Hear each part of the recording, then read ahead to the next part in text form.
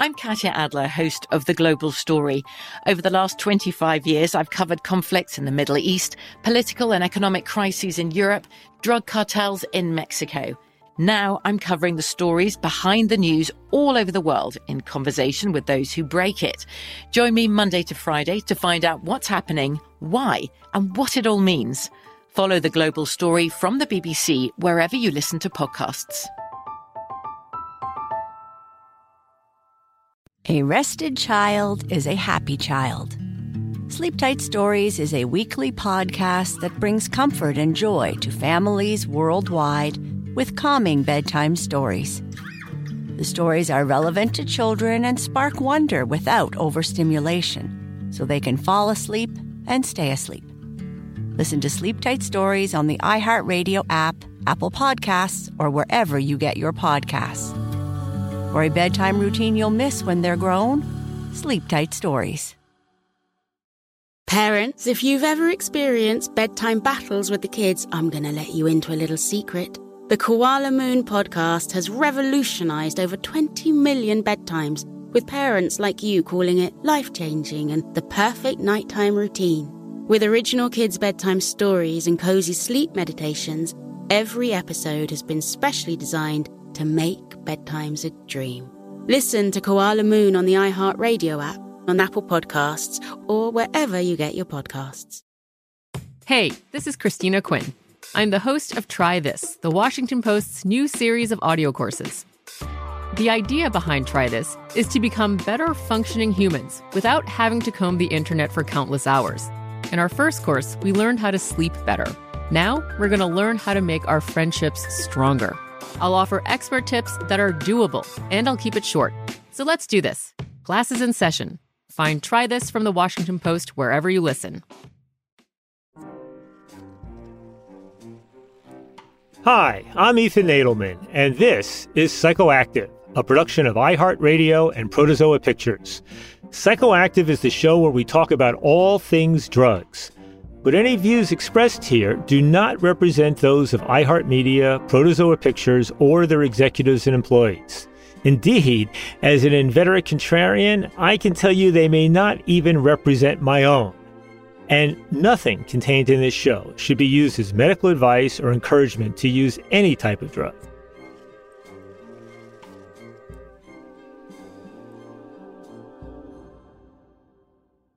Hello, Psychoactive listeners.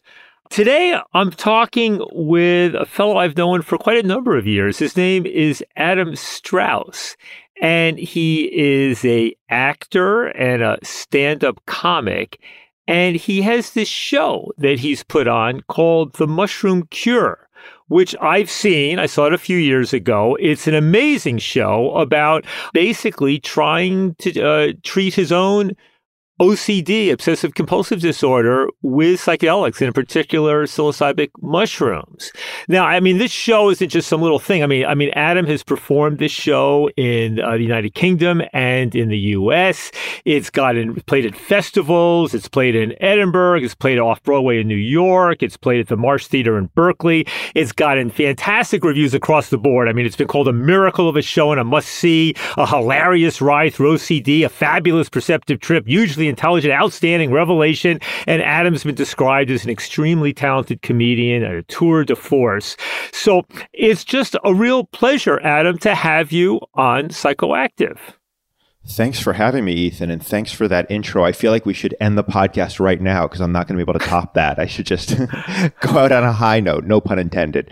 But thanks for having me on this on your podcast. I've always enjoyed our unrecorded talk, so looking forward to this one as well. Yeah. Yeah. Well, and I should also just say to the audience, there's this recording that plays before each show that says, nothing you hear should be taken to be encouraging to use drugs. And, here, because we're going to be talking about drugs and mental illness and comedy, I just want to apologize to some listeners in advance if we sound irreverent, either Adam or me, because I'll get into the comedic mode with him perhaps. It's not meant to be disrespectful. It's not meant to be insensitive. But it is meant to hopefully shed light on OCD and the potential of psychedelics, and also to really learn about Adam's story here. So please forgive both him and me if something hits you wrong, but I do want to start off by offering, I don't know, Adam, have you ever had that issue where people got upset by what you were doing with your comedy and OCD? You know, I would say not people who have actually seen the show, but there has sometimes been pushback in general. I would say more from the people who feel that psychedelics have a special reverential place in the pharmacopoeia, which I don't actually disagree with. I do feel like they're unique compounds and have a unique role, and that the idea of bringing humor to them is in some way inherently disrespectful. But yeah, that's something I push back strongly on, partially because I think, well, my own psychedelic experience is humor and laughter is such a central part of them. Even just to be very specific, I mean, the way I've laughed on mushrooms particularly, and Sasha Shulgin talks about it in Tikal, this tryptamine laugh. It does seem to be a fairly intimate, and I think personally a non-trivial connection between psychedelics and laughter. To me, one of the many powerful things about laughter is there's something humbling about it. When you're laughing, there's an element of surprise, something you didn't see coming. And I don't think it's too far a reach to say that there is, in the best jokes, there's sort of a mind-expanding element where you see a possibility or a connection that you didn't previously see. And it's that snap moment of recognition and connection that elicits the laugh. And that, to me, also describes a lot of the psychedelic experiences, is that, you know, with a joke, you have all the components there, right? You're not necessarily being exposed to anything totally novel in terms of, I'm trying to think of a classic joke, you know, a joke, let's say a cliche joke about, you know, airplane food sucking. So you know the concept of airplanes, you know the concept of food, but somehow it's presented in a way where you're seeing something new that you hadn't seen before. And so much of the psychedelic experience for me is often that. It's okay, I had all the pieces, but they're coming together in a way that I'd never seen before. And that can be revelatory. And I think there can be a small revelation in a joke, in a punchline. Before we get into, you know, how you conceive the play and how it's evolved, I'm curious in terms of your own personal life. I mean, at what age do your parents realize that you have this condition? And what was it like either growing up with it or whatever age it really became a, you know, significant issue in your life? It's interesting because it seems like people with OCD fall into one of two camps. Some people will say, yep, I've had this from my early memories. I was born with OCD. But for many people, there are clear precursors, meaning anxiety, often perfectionism, things like that, that were problematic for them, but they didn't develop clear-cut OCD until they had a specific inciting incident, a trauma, essentially. And I fell into that latter camp.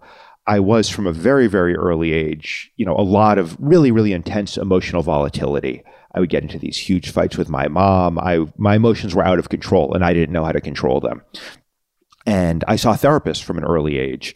And to me, one of the great shortcomings of traditional Western psychotherapy is it's really a mind game. It's a brain trying to help another brain, by which I mean I would see these therapists from an early age, and we would discuss, you know, why would I get so upset? Why would I get so angry? Why would I get so out of control? And I would think about it, and I would talk about it. No one ever actually told me, you know, what's going on in your body, what's happening at a visceral level. When a therapist would ask me how I was feeling, I would think about it. I wouldn't actually tune in to my physical sensations. And that's where psychedelics were instrumental. But I don't want to get too far ahead of my story. So yeah, really, really intense, just overpowering anxiety, fear a lot of the time for a very early age. No obvious reason, no obvious trauma. Grew up in a loving, supportive household, but that was just there from the beginning. And really, I didn't have any tools to work with it. And so it defined my life in a lot of ways, just this sort of omnipresent, not quite omnipresent. I wasn't always anxious, but a lot of the time there was, just this overpowering fear, and nothing really helped. Just to give a sense of the scope of my challenges, I was hospitalized twice, both at age 18. That was when I had my first girlfriend dump me. And, I was admitted to the hospital ostensibly for suicidality, but I wasn't suicidal. I just couldn't handle how I was feeling, and I didn't know what to do. I just couldn't, almost literally, I couldn't be in my own skin. It was just too agonizing. And Adam, were you getting all sorts of diagnoses and being prescribed all sorts of pharmaceuticals as an adolescent? So I'm 47. So, the advent of Prozac, I think that came out in 1988. I feel like if I was 10 years younger, I probably would have been prescribed a lot of these psychotropic medications, but it wasn't particularly common. Having said that, I was prescribed some at age, I think 15 or 16. I was prescribed an antidepressant, a tricyclic antidepressant. I don't remember the name, but one of the earlier antidepressants before SSRIs. And then at 18, I was prescribed Prozac. Was on it for about a month and had a bad reaction and got off. And then beginning at 19 or so, I was on Paxil, and that began my long-term relationship with SSRIs. But staying with the timeline, so diagnoses, generally the diagnosis was depression, but that was just sort of a catch-all diagnosis. One of the challenges with OCD is, even among therapists, it's often misdiagnosed or underdiagnosed because certainly some people with OCD have the classic, contamination fear, hand washing or checking the stove. And I think most therapists will catch that, but there's so many different forms OCD can assume because at its root, OCD is basically a strategy, I would say, an unconscious strategy, but a strategy to eliminate uncertainty because uncertainty makes us anxious. And that can assume so many different forms. So probably the most appropriate diagnosis when I was growing up would have been something like generalized anxiety disorder. But what the fuck does that mean? I mean, it's a lot of these diagnoses. I have a lot of critiques of sort of the Western psychotherapeutic model.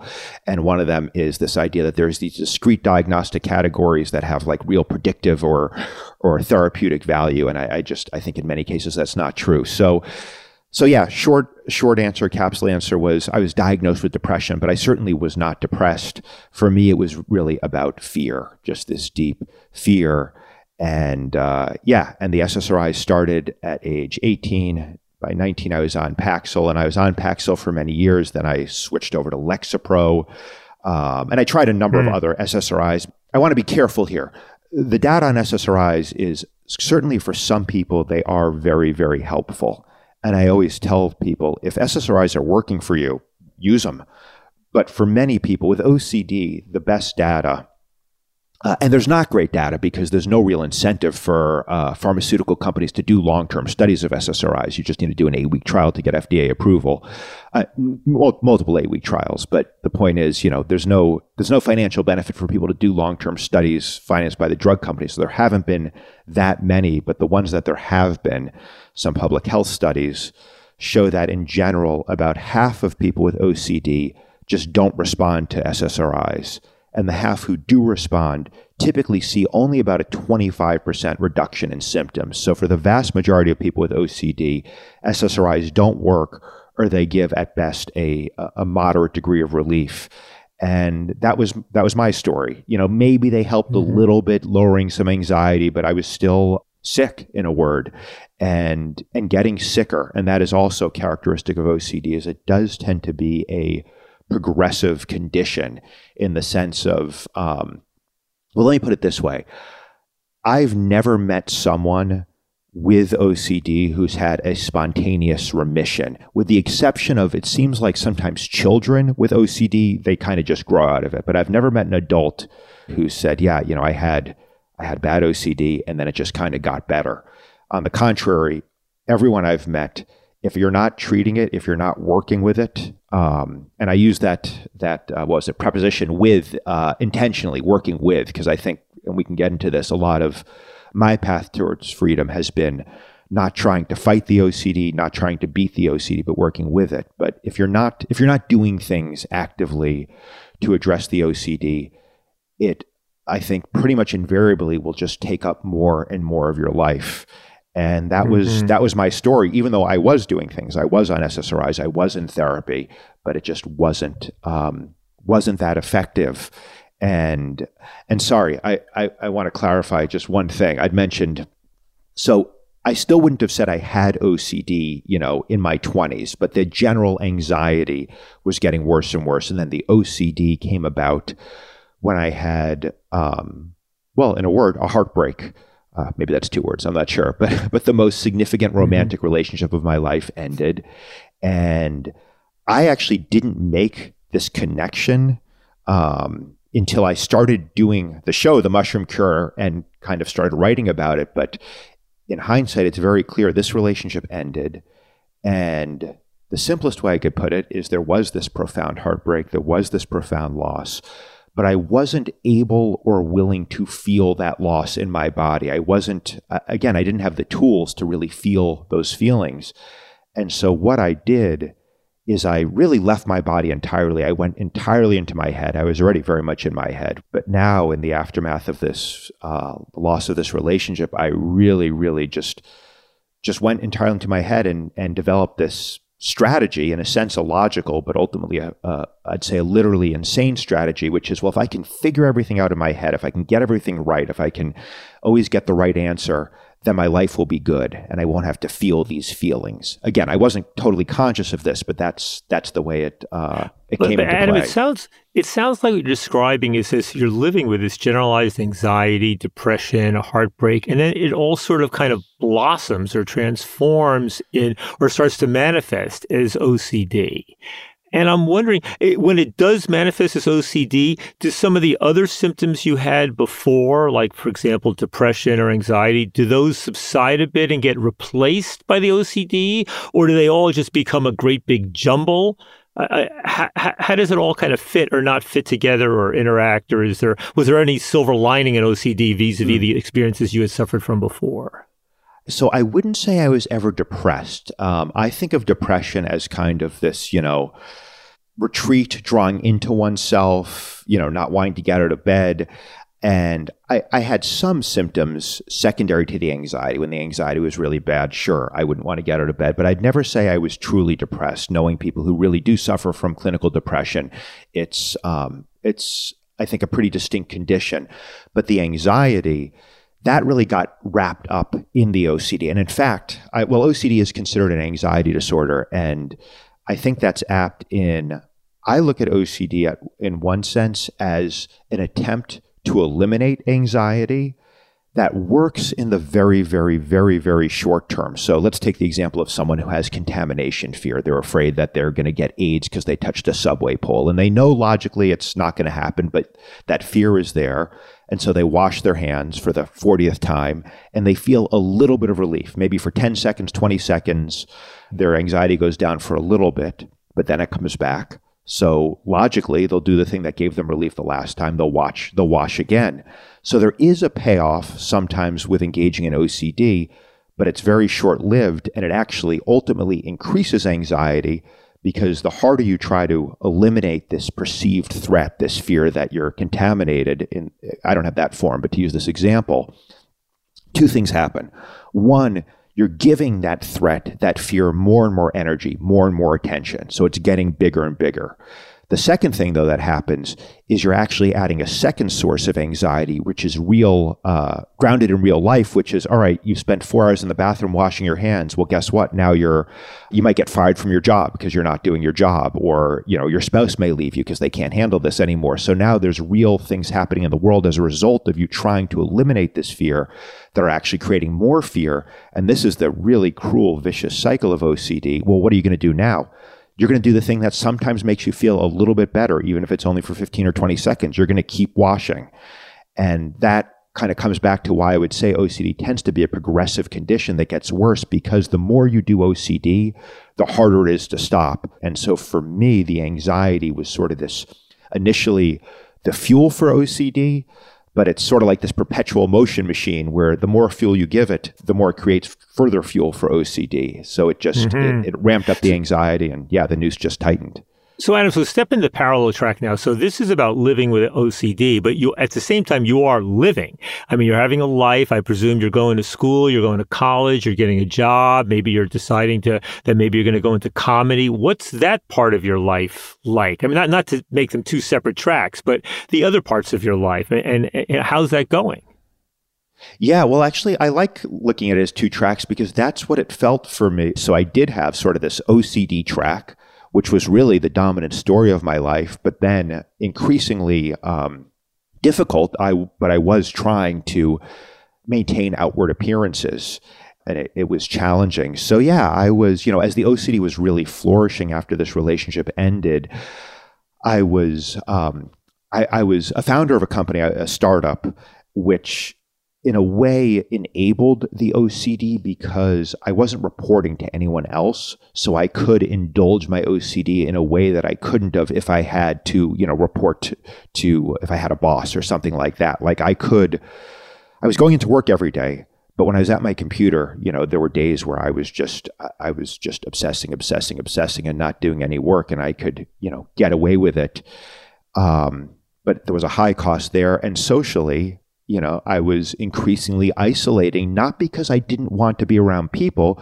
And we haven't talked about my specific symptoms, but it was mostly around decision making, making a decision, reversing the decision, going back and forth for hours, even over very, very trivial choices, engaging in my obsessions, figuring things out, obsessing over what MP3 player to get, what shirt to wear, whatever the decision du jour was. And there were hundreds of them a day. So I couldn't figure things out if I was with other people. So I was increasingly isolating and just going deeper and deeper into this, OCD fantasy land or nightmare land. This is all happening in your late 20s, early 30s? This was, yeah. So the OCD really started taking off when I was 29. At this point, my life was basically going to work, trying to do some work if I could, coming home and obsessing. And, being late to work because I was obsessing, and maintaining friendships. I wasn't totally isolated, but yeah, less and less. It really felt like I was, drifting away from the world and drifting deeper and deeper into my own head. And it's sort of like, does your family know, your friends, or is this sort of, they're kind of aware of it, but it's basically between you and your therapist trying to figure it out? Is that sort of thing? Yeah, it was, I really kept people out. People were aware that I was struggling, and again, this was not a new thing. So it wasn't new for me to be in a state of deep distress to the point that my functioning was, impaired. So friends and family, that's who I was. That was unfortunately part of my identity. So it wasn't like people thought everything was fine with Adam, but this new wrinkle of OCD was something that I very much didn't want to let people into because I had so much shame around it. We'll be talking more after we hear this ad.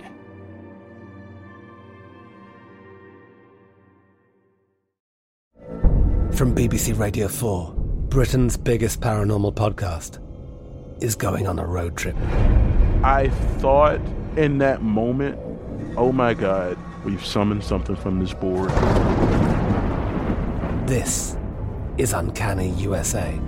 He says, somebody's in the house, and I screamed. Listen to Uncanny USA wherever you get your BBC podcasts, if you dare.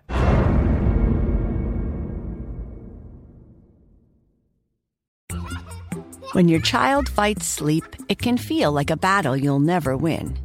Imagine a bedtime routine you all look forward to, where you cuddle in and let the stress of the day melt away. Welcome to Sleep Tight Stories, a calming weekly podcast that brings bedtime stories, cuddles, and comfort to families worldwide. The stories are quirky, relatable, and spark wonder without overstimulation, so listeners can fall asleep and stay asleep.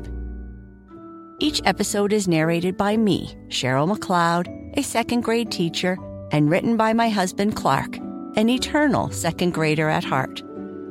Tune in tonight and bond over a story before drifting off to sleep. Make bedtime the sweetest part of your day. Sleep Tight Stories. Listen to Sleep Tight Stories on the iHeartRadio app, Apple Podcasts, or wherever you get your podcasts. parents, if you've ever experienced bedtime battles with the kids, I'm going to let you into a little secret. I'm Abby, a mother of 2, and I had these battles myself. Endless excuses, delay tactics, and many tears and tantrums. But I've created a solution.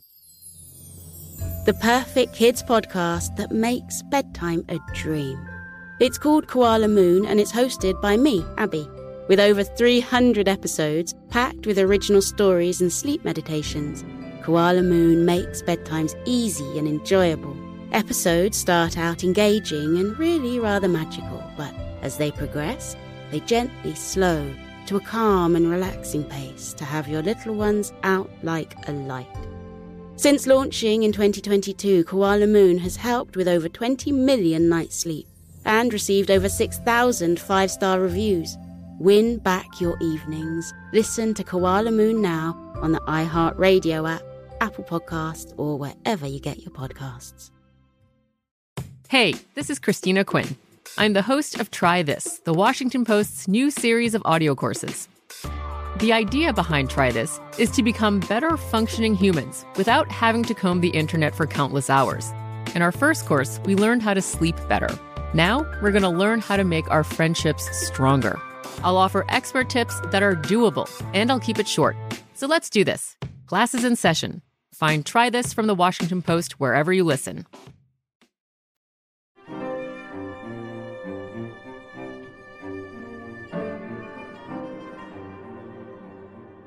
Tell me about then how this show emerges. And I think the first time you performed the Mushroom Cure, the show, is about 10 years ago or so? Yeah. Having seen it, and now I see it live 4 years ago in Berkeley. I mean, it's incredibly funny and touching, and you're obviously a talented comic, in addition to being a good actor as well. How did that come about? How did you think to do it that way? And how does it differ now or even a few years ago from what you originally conceived it as?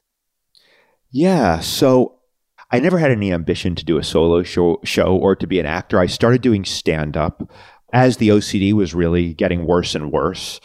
And I actually look at stand-up in some ways as an attempt, not conscious at the time, but an attempt to get love and connection that I was too kind of afraid, too vulnerable to get in the form of an intimate relationship, because this heartbreak had, I don't want to say caused the OCD, but precipitated it. So I was increasingly isolated and I was very lonely.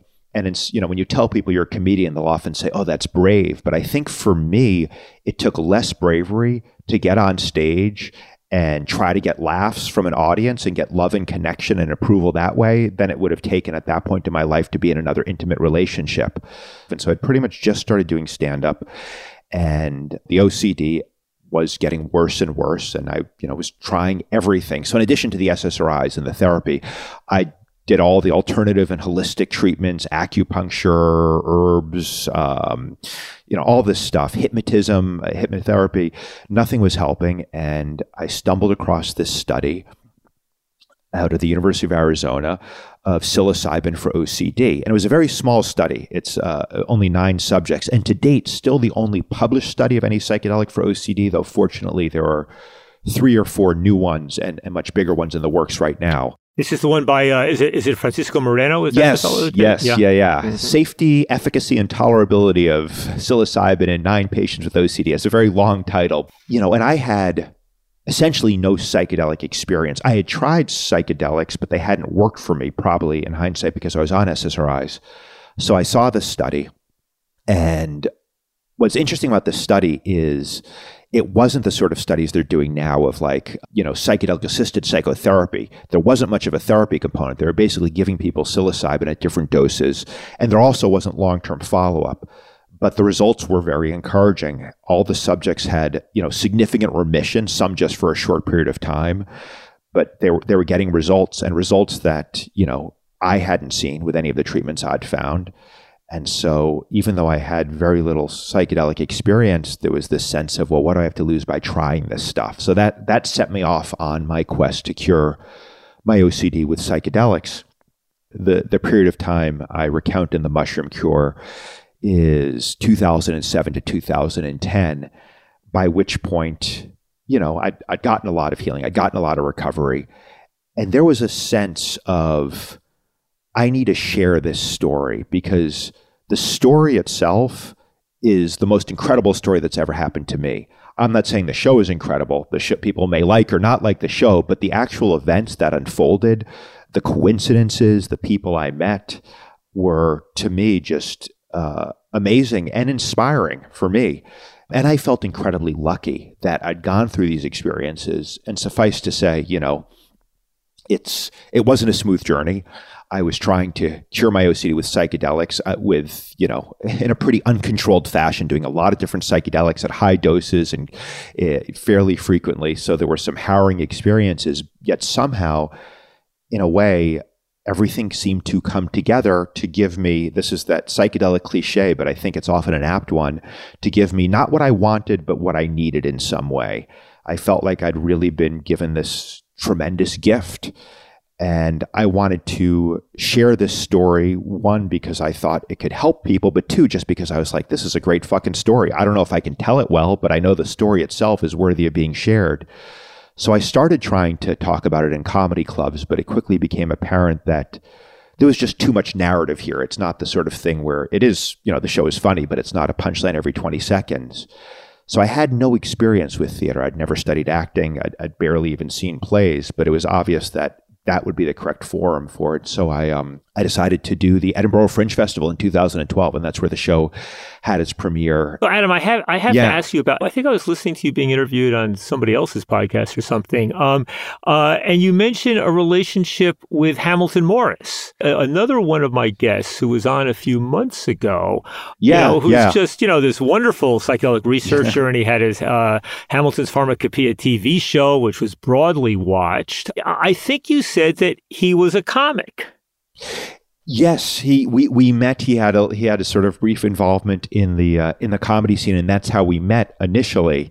And he was part of this early story for me. He was a close and is a close friend, and was someone who, even though he's significantly younger than me and was a lot younger then, was already, I was going to say dipping his toe into the psychedelic waters, but more than dipping his toe, was clearly, fascinated by psychedelics, had a lot of insight on them, and just knew a lot more than I did. So we struck up a close friendship, and part of that friendship was exploring these compounds and talking about our experiences and supporting each other in our respective journeys. Well, Adam, I'll say I'm sure it's just a coincidence, but there's a moment in the play where you're talking about meeting a friend, and he's giving you all this information about these white powders from China and these other things you should try in which doses. And the voice you give your friend sounds remarkably like Hamilton Morris. It's not a coincidence, and I'm okay saying this because I've asked Hamilton's permission.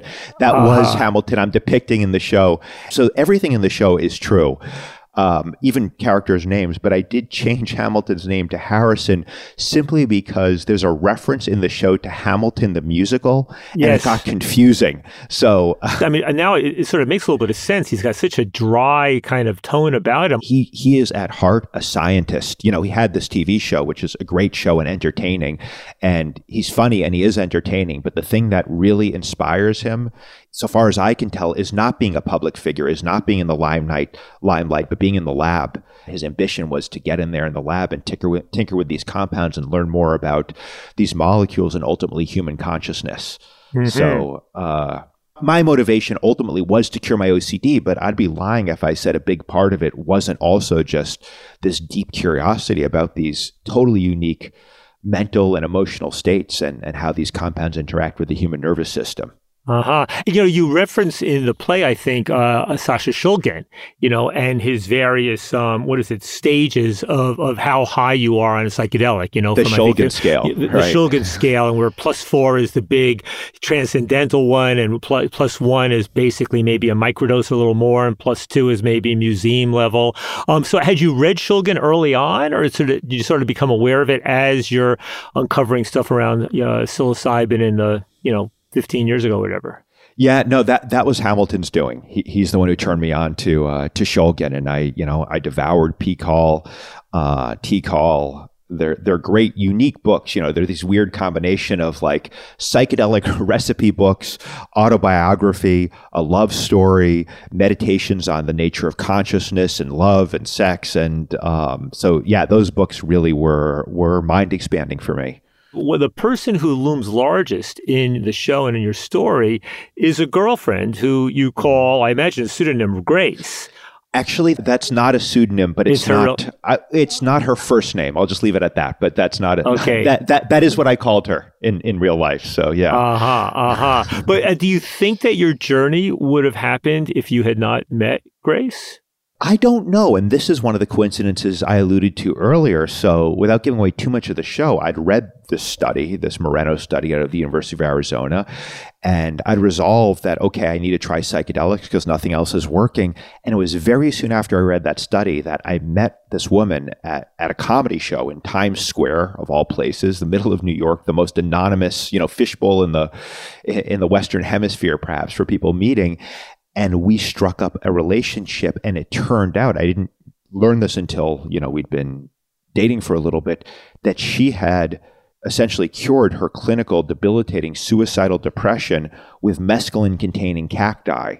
And so it was this shocking coincidence that, this person who I'd met seemingly randomly had actually done, in a sense, the thing I was trying to do and had a lot of relevant experience. So that was instrumental, I think, in two ways. One, she became sort of my unofficial guide on a lot of these journeys. Two, there was this sense, and there is this sense of coincidence that with psychedelics, that sometimes, I don't know what coincidences mean, and I'm open to the fact they're meaningless, but it often feels to me like there is meaning. And one way I like to look at coincidence is kind of keep going, kind of a green flag from the universe. Like, okay, I don't even want to say on the right path, because right or wrong, I think, is a slippery slope, but you're on a path. And so I took it, even at the time when she revealed to me that, she not only, did she have some experience with psychedelics, but she'd actually affected great healing herself with them, that, okay, I'm on the right path here. And absent that, I don't know. I don't know if I would have embarked on this journey. There's other research going on now with ketamine and OCD, and obviously there's research going on with psilocybin. So it does appear that maybe multiple of these, I don't know if there's anything with MDMA and OCD, but it does appear that there's numerous of these psychedelics that could potentially work with a condition. And there's a funny scene in your play where you're talking about your marijuana dealer trying to say, I can't get any mushrooms, there's a shortage, but how about some ketamine? And you react, no, I need mushrooms. But if, in fact, that marijuana dealer friend of yours had been able to come up with ketamine, it makes me wonder whether that might have also helped facilitate a bit of a breakthrough. One of the things that characterize OCD is a very sort of rigid black and white way of thinking. And for me, in this context, it manifested as, well, the study was mushrooms, so therefore I need mushrooms, and I'm not interested in anything else. Ultimately, through Hamilton and other channels, I did do a lot of other things, probably 24 different, Shulgin invention, research chemicals, mescaline-containing cacti through Grace, LSD. But at that point, I was very hell-bent on mushrooms are going to fix me. So I wasn't open to that. But I have subsequently worked with ketamine. And I've been talking about this on stage. I love how with psychedelics, they're the only drug where you can say worked with. No one's ever like, I've been working with crystal meth, doing a lot of work with cocaine.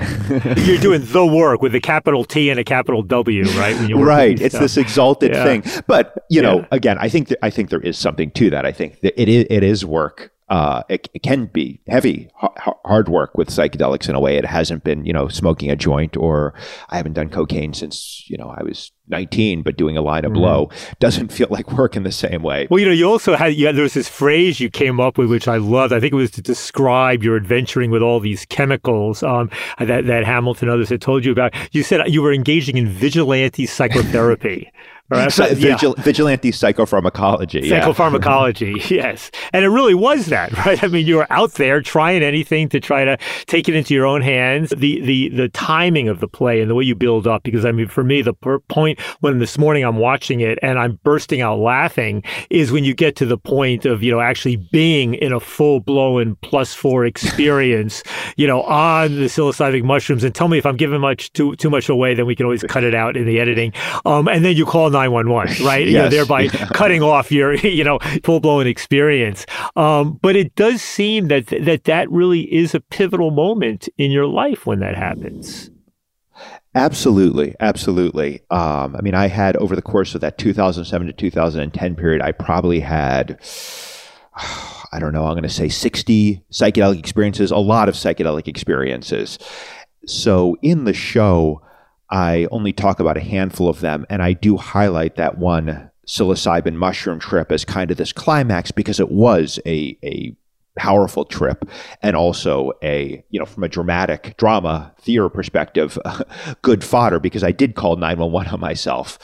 And there is a transcript of it, and it's accurate. The call starts out with me asking the 911 operator if she's God. And that is why I called 911. I want to be clear. As I say in the show, I don't call 911 because I wanted the cops to come to my house. I called because I had some burning existential questions and no one else was picking up their phone. And what had happened was I had thrown my cell phone away in the woods. I don't remember why, but I'd thrown it away in the woods. We subsequently recovered it. There was a landline at the house I was staying at, but I couldn't remember any numbers. I remember my childhood phone number, which I called. No one picked that up, thankfully. I remembered I called 0, the old operator number. No one picked that up. And finally, I called 911 because I was consumed with this question of divinity, of higher power, of what is God. Because on this massive dose of mushrooms, there was a clear sense of, all right, there's some order intelligence here, but what is it? And so the operator asked me where I was for the address, and I had enough presence of mind to not tell her, but I was calling from a landline, and they traced the call, and they showed up at the house with a bunch of cops and Adam, paramedics. You thereby violated, the number one rule of when one takes too much, marijuana, or one does an intense psychedelic trip, which is never call 911. And of course, now there is fortunately something called the Fireside Project out there, which is for people who are having a psychedelic emergency or just want to process what's going on. I had one of the key founders of that project, Hanifa Naya Washington, on Psychoactive some months ago. But, hopefully if this ever happens to you again, Adam, you can call Fireside Project rather than calling 911.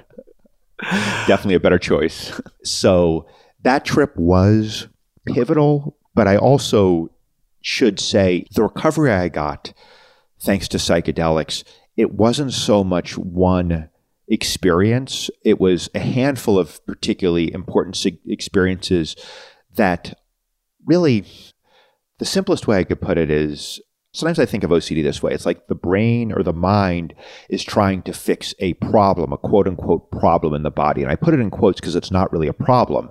But the supposed problem is these emotions, which are just physical sensations, that we don't want to experience, principally fear. So the mind of the OCD person is like, well, if I can get everything right, if I can figure everything out, then the fear will go away. And of course, it doesn't work. So freedom from OCD for me has actually come from really just connecting to my body more than anything else. And I understood this, I should say, intellectually before I began working with psychedelics because I had done so much work in therapy. And the standard therapy for OCD, cognitive behavioral therapy, and particularly exposure and response prevention, is really geared towards acceptance or surrender. So the idea is, since OCD is trying to neutralize these unwanted emotions, these unwanted physical sensations, if you can accept those sensations instead of trying to get rid of them, then you're basically taking the wind out of OCD's sails. You're depriving it of its reason for being. And so therefore, this therapy, cognitive behavioral therapy, is really about acceptance or surrender. And I understood this intellectually. And so I would be going through OCD and I'd be saying to myself, okay, just accept the anxiety, accept the anxiety. But I was just saying it to myself, a conversation I was having in my brain, where actual acceptance happens at a physical level. These emotions exist in the body and they have to be accepted in the body. But I just had no access to my physical experience. So the first time, even though I'd done years of therapy geared towards acceptance, the first time I actually was able to do acceptance viscerally, physically, was on psychedelics. I had an experience, which isn't explicitly in the show, but it's sort of part of a number of trips I recount, where I was experiencing OCD, I was obsessing, and if I weren't on psychedelics, I would have just thought about it more, tried to figure it out harder in my head. But the psilocybin, it connected me deeply to my body, and I could actually really feel that fear in my body. In fact, I couldn't help not feel it. I had to feel it. It was so present. And because I'd been exposed to cognitive behavioral therapy, there was a little sort of light bulb moment where it was like, oh, this is what my therapist has been talking about all these years. Instead of running from this sensation, since I can finally feel it clearly, let me really go into it and just open up to it fully. And when I did that, the obsessive thoughts just kind of quieted down. And the feeling was still there. It was unpleasant. This isn't a story of like, oh yeah, if you accept it, it's transmuted into love and light and joy and bliss. I do believe that happens sometimes, but certainly not routinely. It was like, okay, if I accept the sensation, guess what? I have to feel this shitty sensation I don't have to feel. But the upside is it undercuts the OCD. I'm no longer obsessing. And the other thing is, it's not like OCD prevents me from feeling it. I'm still feeling it at some level. I'm just trying to shut it out. So once I had that experience on psychedelics, on that trip, and then many other trips, gradually I learned how to do that when I wasn't tripping, how to really tune into my physical experience and open up to these unwanted fear sensations and find freedom that way. I was Googling around just before our conversation here, and I came across one of the co-founders of one of the psychedelics venture funds was being asked what he's excited about. And he referenced this study at Yale on psilocybin and OCD. But one of the things he said is, he goes, there appears to be little to no psychotherapy needed, as severe manifestations of OCD appear to be more like a motor disorder than one with a psychological underpinning. But on the other hand, we typically hear all about psychedelics being most dramatically more valuable and safer to be doing it with psychotherapy. And in your own personal experience, you seem to talk about that. I mean, have you heard about this outcome of the Yale study, or what's your sense about that reported finding? No, I'm not. I'm aware of the study, and I know a researcher who was involved and then had a career change. But I didn't know that specific finding. I know it hasn't been published yet, but that resonates with my experience in a way that I've not heard other people talk about, which is yes. So I just kind of elucidated this whole idea about, for me, so much of it was the physical experiencing piece of psychedelics, and let me go into that a little bit more. I have not found insight to be particularly useful from psychedelics insofar as OCD. I've certainly had insights that have been helpful in my life, but it wasn't like these revelations that helped me from psychedelics with OCD. It wasn't like this, changing my self-perception. It was very concretely this connecting me to my body. And once I'm in my body, I have the choice. It's not going to happen automatically, but at least I have the option or ability to accept my emotions in a way I otherwise don't, and thereby gain freedom from them. So that accords, what you just read, that accords with my experience, where it's not something that you're talking through. It's something that you're experiencing. So that's very cool. I'm glad you shared that with me. Well, let me ask you this too. I mean, one of the really funny moments in the play is when you talk about going to see your therapist. What was the name? Dr. Wilson. Wilson. You called Dr. Wilson there. I did change his last name. So yes, that was But you're kind of riffing on him, and you're kind of making fun of him and his degrees. But he's pushing you to try to have a new approach to this and to get out of your head and your intellectual understanding, which is only going to go so far, even though that's the way he's communicating to you. But he suggests to you that basically your OCD is like an addiction. And just as there is Narcotics Anonymous and Alcoholics Anonymous for addiction, that you should go to OC, Obsessive Compulsive Anonymous. And you tell this story of going, and it's very funny because you're kind of, you're looking at all the skin pickers and the hair pullers and the hand washers, and what are you still doing here if it's all working?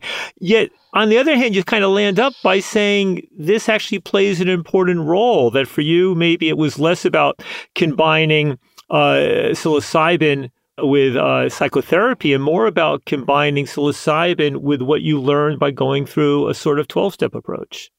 Yeah, and I think all three of those components, psilocybin, and I'd say not just psilocybin. I mean, the show is The Mushroom Cure because it was inspired by that study of psilocybin, and that's what I was, hell-bent on getting. But ultimately, mushrooms were very helpful, but LSD was helpful. Research chemicals were helpful. More recently, I found ayahuasca to be helpful. So psychedelics, certainly one component, generally speaking. Psychotherapy, helpful in the sense that it introduced me to this concept of acceptance, but in psychotherapy, it was just a concept for me. It wasn't a practice until I brought psychedelics into the picture. And then, the 12-step thing, very powerful and something that I still am involved in because, I think there's a few components. One is there is something very healing about peer support and commiseration.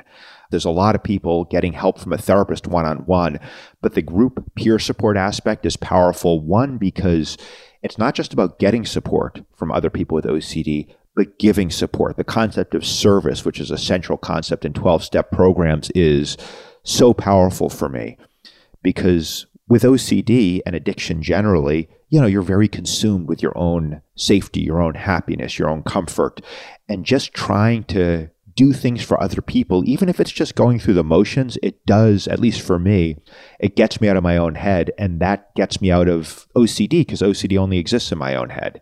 So that's part of the 12-step thing that was helpful for me. And what the 12-step thing brings in that I personally have found helpful is this idea of more of a cosmic surrender. Whereas psychotherapy, CBT, it's like, all right, acceptance is allowing these emotions to be there. With the 12-step thing, there's this idea of a higher power, which is a concept that, I'm not even going to try to touch on because it's something I certainly have no clarity on. And frankly, people who have a lot of clarity on that sometimes scare me. But this idea that I'm not in control, whether or not I believe, that the universe is run by God or by nature, one thing that I can get behind is this idea that I'm not in control.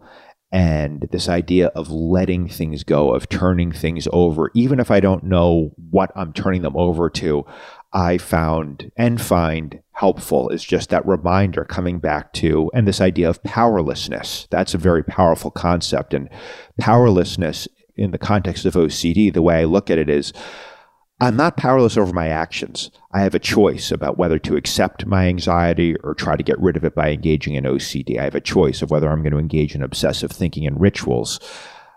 But where I am powerless is I can't choose the sensations in my body and I can't choose the thoughts that come into my mind. OCD is about trying to control those sensations and those thoughts. If I do the ritual right, if I think the correct thought, then the sensations or thoughts will change. And if you really buy into the 12-step thing, what you're saying is, no, I actually am powerless over those thoughts when they arise, when they go. And if you accept that, paradoxically, there's a great deal of freedom because you're saying, okay, I can't control, my thoughts and experiences, so I can just kind of let it go. So, Adam, just to concretize it, so when I think about some of the ping-ponging that you do in this show, which side of the street to walk on, the sunny side or the shady side, which iPhone or MP3 player to buy, which shirt to wear to a performance, whatever. But just say to take the one about walking down the street and whether to go to the sunny side or the shady side. So now, being more liberated from your OCD or having it subsided so it's no longer such a controlling thing, what does that mean when you talk about the surrender or powerlessness? That you're walking down the street, that you feel this consciousness of should I go on the other side and back and forth happening, but that you just sort of accept that you're going to have this feeling in your body, but you'll just stick with where you are? So in the show, I talk about a lot of these sort of daily OCD things, what to wear, what side of the street to walk down. So when I started to get real recovery from OCD, those daily smaller forms of OCD, those went away entirely. So I don't have that anymore, what side of the street to walk down. Initially, though, when I started to recover, it was exactly as you described. I'm walking down this side of the street and I'm going to keep walking down this side of the street, even though now my mind is telling me I should cross to the other side of the street because the other side is sunny and I need sunshine. I'm just going to keep walking on the shady side and I'm going to really open up to the discomfort and anxiety. And once I did that, a number of times that anxiety, it just went away. Where it flares up now is more in novel decisions I don't encounter that often, and bigger ones. So decisions often about career stuff.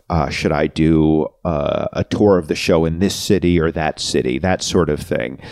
And there, it's the same thing. It's okay, I'm experiencing this anxiety. My mind is telling me I have to think about this more and I have to figure out the perfect answer.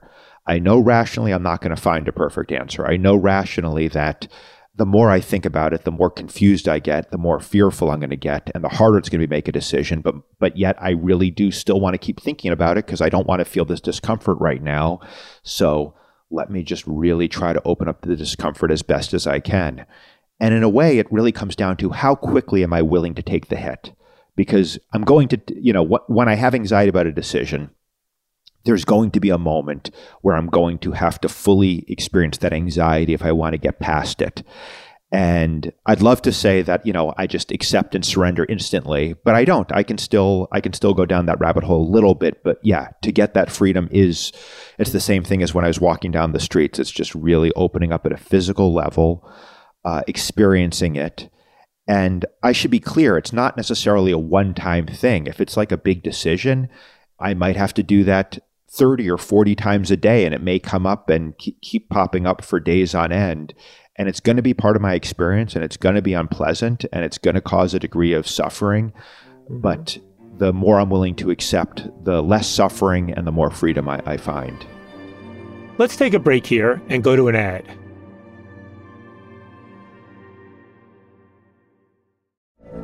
From BBC Radio 4, Britain's biggest paranormal podcast is going on a road trip.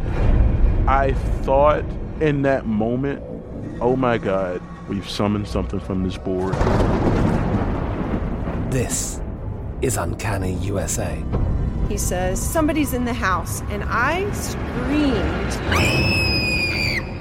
Listen to Uncanny USA wherever you get your BBC podcasts, if you dare.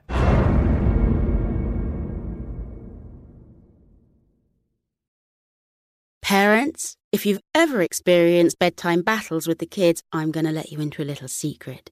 I'm Abby, a mother of 2, and I had these battles myself. Endless excuses, delay tactics, and many tears and tantrums. But I've created a solution. The perfect kids podcast that makes bedtime a dream. It's called Koala Moon, and it's hosted by me, Abby.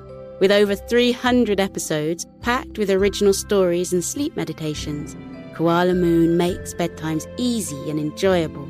Episodes start out engaging and really rather magical, but as they progress, they gently slow to a calm and relaxing pace to have your little ones out like a light. Since launching in 2022, Koala Moon has helped with over 20 million nights' sleep and received over 6,000 5-star reviews. Win back your evenings. Listen to Koala Moon now on the iHeartRadio app, Apple Podcasts, or wherever you get your podcasts. Parents, ready to discover a new educational and interactive podcast for kids? Join Stories for Kids by Lingo Kids, where episodes are packed with fun activities. Right, Elliot? Oh, yes! We learned how to recycle at the beach. That was great fun. Callie, what do you say? It was. And that time when we did the science experiments and Billy made raisins dance. So cool, Billy. He did. Not to mention when a certain Elliot took up swimming classes with Lisa.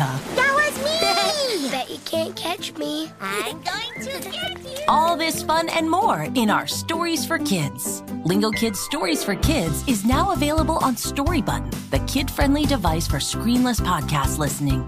Listen to Stories for Kids on the iHeartRadio app, Apple Podcasts, or wherever you get your podcasts.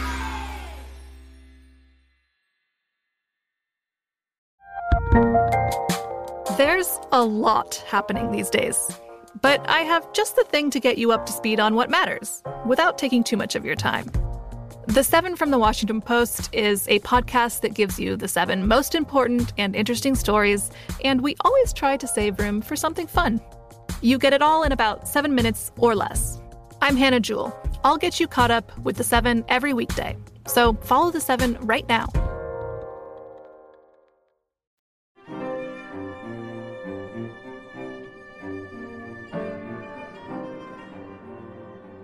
You've mentioned how the length of the show has been reduced from about, 2 hours to about 80 minutes or so. And obviously that involved telling less of the, fewer anecdotes about your drug experiences. But were there ways in which the show evolved as your insights into OCD and your condition changed during the time since you started the show? The show certainly evolved a lot, but I would say it was less as a result of my journey with OCD and psychedelics, because, that journey wasn't complete in 2012 when I started doing the show, and it's ongoing for me as well. But, all the events I recount were finished by about 2010. So really the evolution is more the evolution of me as a performer and writer and creator. So when I did the show first in Edinburgh in 2012, the Edinburgh Fringe Festival, pretty much nothing can be longer than an hour generally. You can, but it's very hard to draw audiences. So the show is an hour, and it got a strong critical response, reviews, and it got a very positive response. But I came away from the festival feeling like, there's so much important stuff I'm leaving out that I didn't find it totally fulfilling sharing the show, because I do have this, perhaps some would say, an obsession with truth. Like I don't embellish things in the show. It's all truthful, but it felt to me like there were so many omissions that I wasn't fully capturing the truth. And so after Edinburgh, I was like, I think I've told this story and I'm done with it. And I started working on other projects, but I kept wanting to come back to the show. I kept wanting to come back to this story. So then I decided, you know what? Forget any time limits. Why don't you just figure out how to tell the story in the way that feels most truthful to you, and length be damned. And so I started doing that, and it got longer and longer. And so when I was doing the New York Fringe Festival in 2014, it was over 2 hours long. And it was just me sitting at a desk, because remember, I had no acting experience. I had no background in theater. So for me, it was really about the story, and it was me sitting at a desk telling the story. And it still got a very strong reception. But there was a feeling that it still hadn't assumed its final form.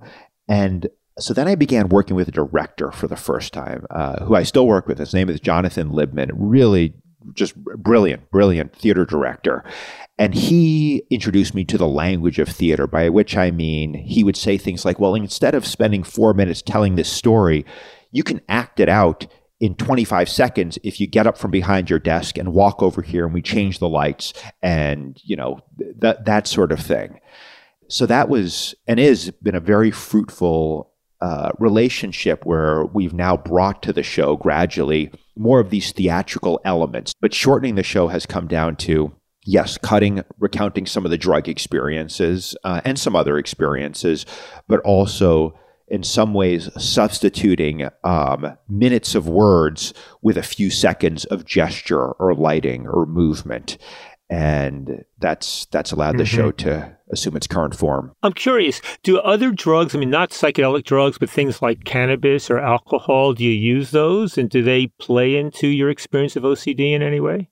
I don't use alcohol. I have nothing against alcohol. It's just I don't like alcohol hangovers, so that's not something I use. I do not work with alcohol. I'm not working with alcohol.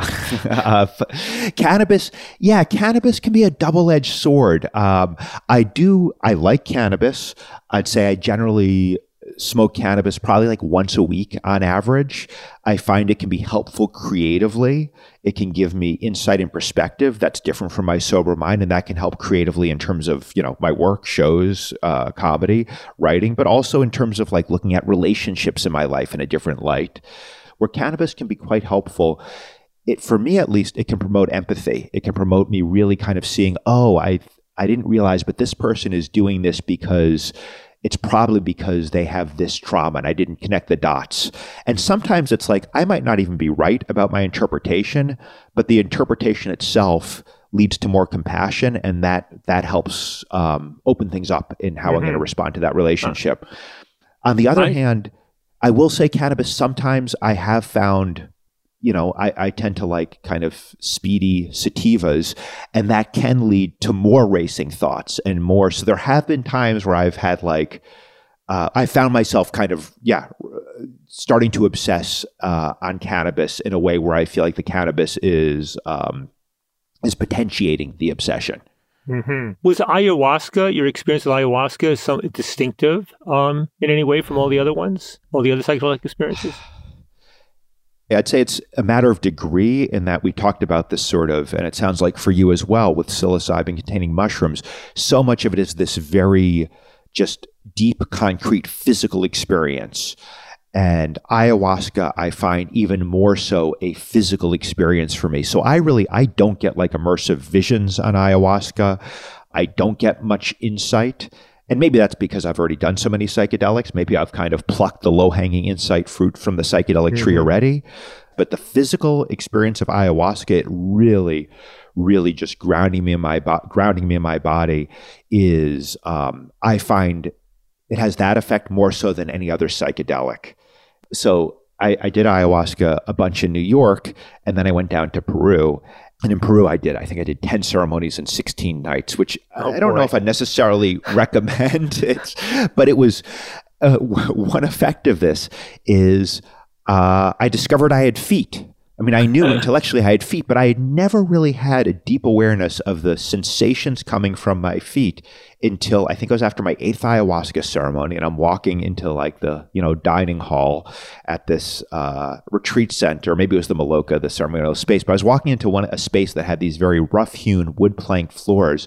And I became acutely aware of the, minute gradations of pressure and temperature on my feet.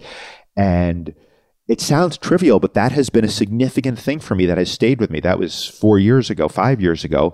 And I still have this sort of baseline awareness of the sensations in my feet that is quite literally grounding for me. And it's those sort of experiences that I've had on ayahuasca that I've not had on any other psychedelic. It's interesting. I'll tell you, you're reminding me on my very first MDMA experience, which was in my early 30s. And one of the things I remember was all of a sudden being conscious how much I carried most of my energy and my body consciousness in my torso, and how much I did not feel grounded. And under the MDMA experience, I felt myself becoming more grounded, my feet hitting, on the ground, and it felt like a better place to be.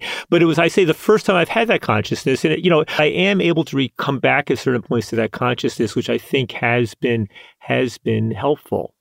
But let me go back to something again. So in these gatherings, right? So you're entering in this world. I mean, you're going to Obsessive Compulsive Anonymous, right? You're presumably talking about this. I mean, I imagine because of your work, you're being invited to conferences about obsessive compulsiveness. You're meeting large numbers of people who experience and live with OCD.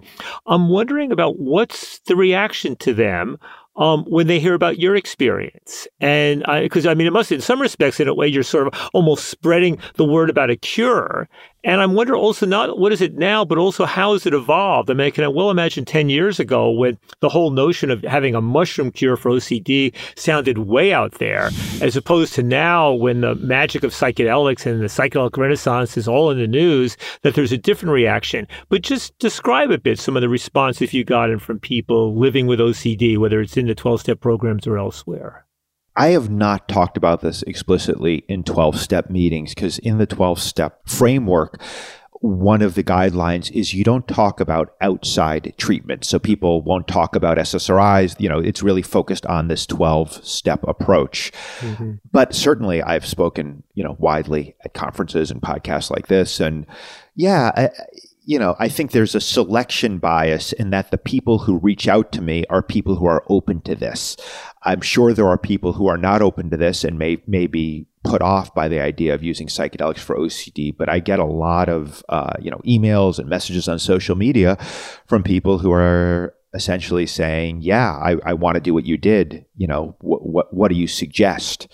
And the fact that I get so many people reaching out to me, I think reflects the fact that there are so many people out there with OCD who are just not being sufficiently helped with standard treatments. And this is not to take anything away from, it's a lot of very committed, very compassionate, very talented OCD therapists out there who are doing great work. And again, therapy can be life-changing for some people, and for that matter, SSRIs can be life-changing for some people. But for many people, the existing remedies just aren't enough. And that's one of the things that I find that really upsets me about the fact that this Moreno study was published in, the study I read of psilocybin for OCD was published in December 2006.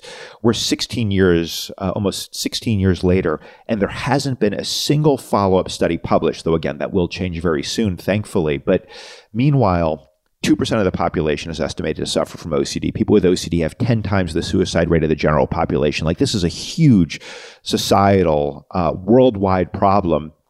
And yet, in my mind, the most promising new treatment that's come along in decades, maybe ever, there's been almost no investigation of it, though thankfully that is changing. So that's all to say that the reactions I've gotten are generally from people who are desperate, and because what they've tried hasn't helped, they're in the same shoes I was in, and are looking for guidance in working with psychedelics for their own healing. Well, hopefully we'll see an opening up of funding from the federal government, right? Because I think for a long time, they were only willing to provide money for ketamine research and dealing with OCD or addiction or conditions like that. And hopefully that's beginning to change because of the changes at the leadership, National Institute of Health, National Institute of Drug Abuse. And obviously there's the private money coming into this at this time. So, we can hope for some sort of more significant breakthrough.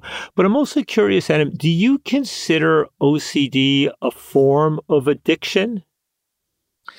Yes, I do. The hesitation in my original yes was because I have sometimes gotten a little bit of pushback on when I say OCD is an addiction, as people who take issue with that because to them addiction has a negative connotation. And I get that. It does have a negative connotation, but I don't mean it that way at all.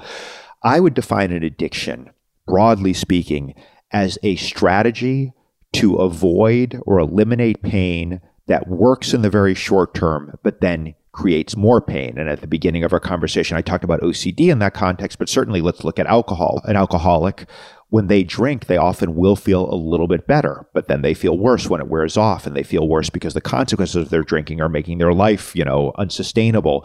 So what do? They drink more. So addictions are, and I also said earlier, I don't like the term mental illness. In some ways, I sometimes wonder if the model of addiction is not the best way to describe all of what we call mental illnesses. If they're not all at some level, at some deep level, some sort of strategy to help us feel better that ultimately makes us feel worse, which in turn drives more of that behavior. So in that sense, I absolutely do think viewing OCD as an addiction is a helpful way to look at it. I do see a lot of people with OCD who try to fix themselves. And I think this is because to really get freedom from OCD requires you feeling the feelings you don't want to feel, and that's uncomfortable. So that's what I was trying to do. And if there are people with OCD listening to this, and I imagine there are, listen, I could be wrong, but what I can say, and I think I said this at the beginning, is I don't know anyone with OCD who's gotten better on their own. This is a condition that if you have real full-blown OCD, I believe that there is an element of powerlessness, and help and support from outside your own brain is essential. And I think calling it an addiction can drive that point home in a way that can hopefully be helpful for some people to hear. I've heard you make the point that comparing mental illness to physical illness, or for example, OCD to diabetes, is just another illness. On the one hand, it's beneficial in that it can be destigmatizing, but on the other hand, it ignores the existential aspect of struggling with addiction or OCD or things like this. Yeah, that's part of my concern with the term mental illness. You summed it up perfectly. Mental illness, I like the fact that it's saying, okay, this is something that you didn't choose any more than you chose, to have cancer. It's not something that, you should be blamed for. But I don't like the fact that, it's really been the drug companies that have propagated this idea that, this is, the same way a diabetic takes insulin, someone with depression has low serotonin and needs to take an SSRI. First of all, at a neurochemical level, that's not true. We found that some people with depression seem to have lower than average serotonin. Some people seem to have higher than average serotonin. There's never been a clear correlation found with any mental illness and specific neurochemical state, though there are neuroanatomical differences, but whether those are a result or a cause is questionable. So that's one thing. But yeah, so much of what we now look at mental illness in other cultures and other times would have been seen as a spiritual malady or a spiritual challenge. And I think there can be something beautiful in looking at it that way, and something empowering, which is that, no, this isn't just some chemicals in your brain going haywire. To me, I believe there is a narrative around this. There is a story around this. There is a reason, which again is not to say there's blame. It's not to say you're at fault, but that maybe this is one way to put it. I think a diabetic, who's managing diabetes, I don't know if they're going to have a spiritual transformation from that. I don't know if they're going to have an existential epiphany, but I think these mental illnesses do have that potential. There is an opportunity in mental illness for growth, for transformation that I don't think exists with, say, diabetes, and I don't want to ignore that. Mm-hmm.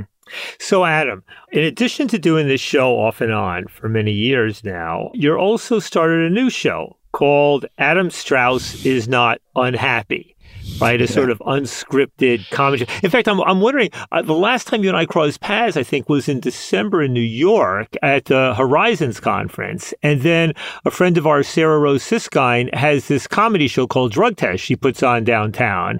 And if I recall correctly, maybe you did a little element of that there. But what can you tell us about this new show? Why you're doing it, what it's about, what you're trying to accomplish?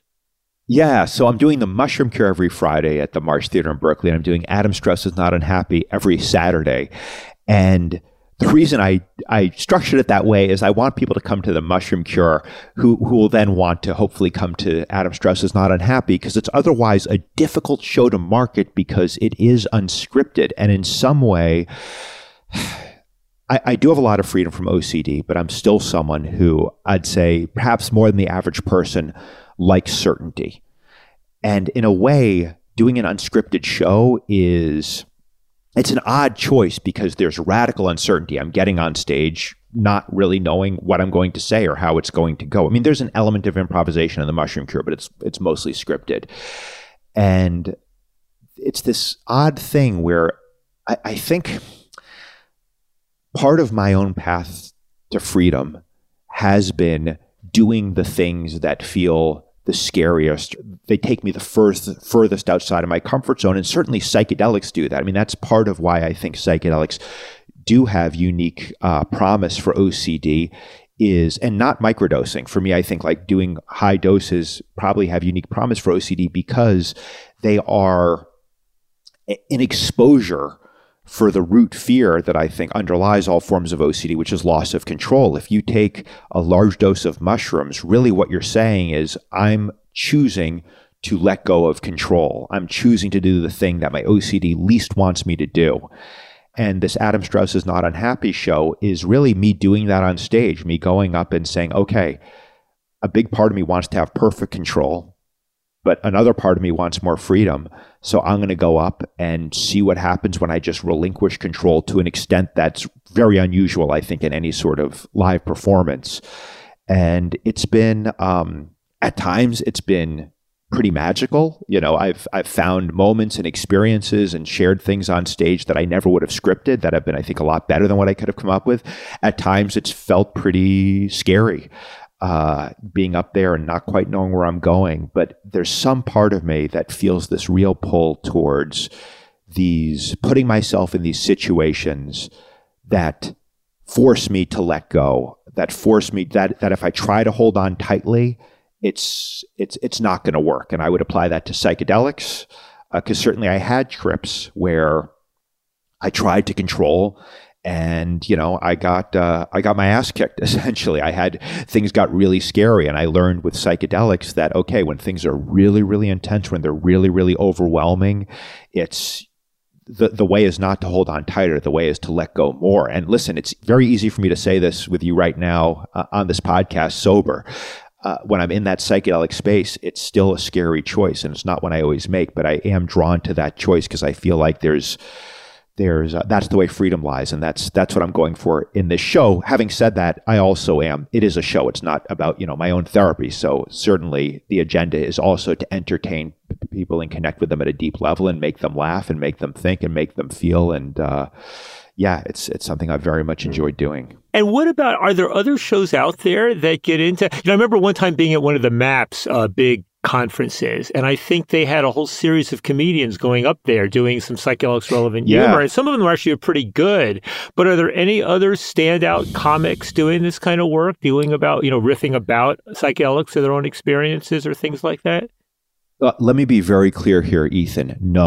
No one else doing this is any good. No one should watch anyone else. They all suck. I was counting on you to say that. You're setting me up. There are. It's, when I was talking about this stuff in 2012, there really was no one else. Now there's a handful of people. I'm sure it'll be increasing as more and more people have psychedelic experience. But, some of my favorites, Duncan Trussell, who doesn't do much live performance now, but is really brilliant. I mean, his show, The Midnight Gospel, which is not overtly psychedelic, but is just very psychedelic in tone. I mean, Duncan is, I consider Duncan a genius in that he's just pushing boundaries of the form, and someone who the psychedelic experience has, I think, been transformative and informative of his work. So he was at that MAPS comedy banquet I think you're referring to in 2017. The lineup was him, me, Shane Moss, who's also great. He has a show called A Good Trip, which is also great. So he's wonderful, funny, insightful, vulnerable, all the stuff I love. Sarah Rose Susskind, she has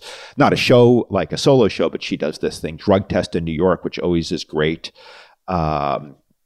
And I'm sure there's more people out there who I'm not aware of. So I think it's clear that psychedelics are rapidly becoming a bigger part of the cultural consciousness. And I'm sure that's going to translate to Well, Adam, what we can say about you and the Mushroom Cure is that not only are you doing great comedy like all the others, but your thing is simultaneously dramatic and touching and proving to be therapeutic for people who watch it and ultimately, come to some greater insight about what's going on in their own lives or people around them or how they might find their own cure. So with all that in mind, I want to thank you for joining me on Psychoactive, and I look forward to crossing paths hopefully soon, and best of luck with both, Mushroom Cure as well as with the new show. I hope it all works out really well.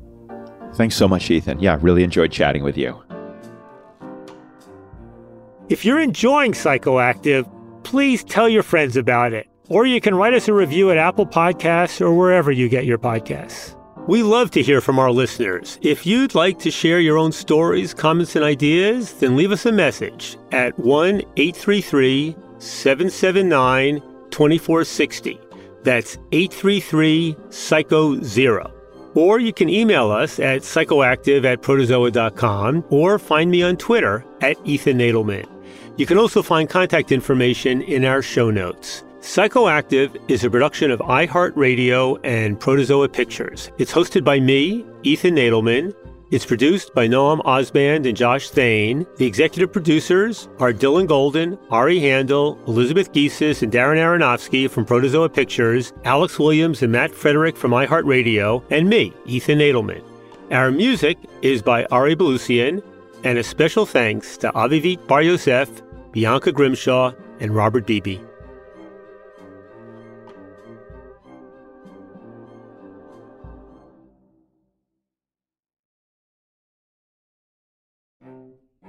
Next week, I'll be talking with David Simon, co-creator of The Wire, who has a new series, We Own This City, on HBO. He describes it as a sort of coda to The Wire. When I was covering the department in the late 80s, into the 90s, it's not like every cop was great.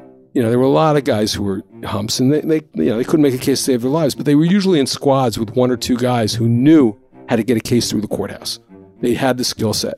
I mean, you need to know how to work informants and not be worked by informants. You need to know how to testify in court without perjuring yourself. You need to know how to write a search and seizure warrant. You need to know how to use various forensic tools that don't have any relation to the drug war.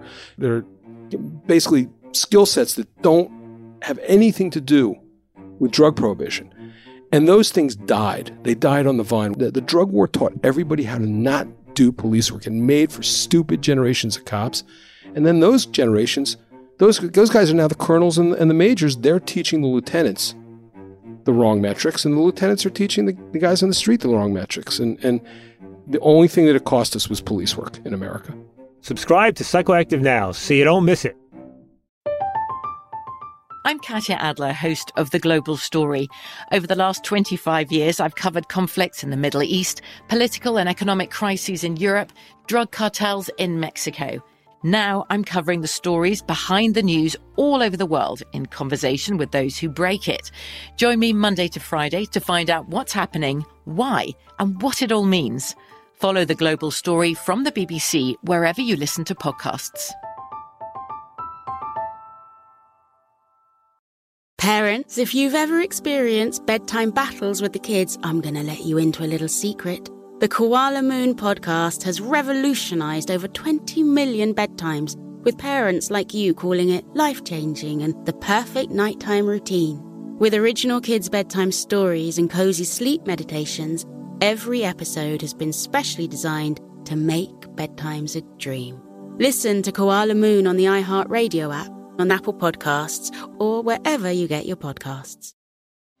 Discover a new educational and interactive podcast, Stories for Kids by Lingo Kids. Our episodes are packed with fun activities. Right, Elliot? Oh, yes! We went shape hunting around the block, and we found spheres and cubes on the street. That was great fun. Join Stories for Kids, the Lingo Kids podcast, inspiring you to learn while having fun. Listen to Stories for Kids on the iHeartRadio app, Apple Podcasts, or wherever you get your podcasts. Welcome to Season 9 of Next Question with me, Katie Couric. I've got some big news to share with you in our season premiere featuring the one and only Kris Jenner. Oh my gosh, congratulations. That is very, very exciting. And that's just the beginning. We'll also be joined by podcast host Jay Shetty, Hillary Clinton, Renee Fleming, Liz Cheney, and many more. So come on in, take a break from the incessant negativity for a weekly dose of fascinating conversations. Some of them, I promise, will actually put you in a good mood. Listen to Next Question with me, Katie Couric, on the iHeartRadio app, Apple Podcasts, or wherever you get your podcasts.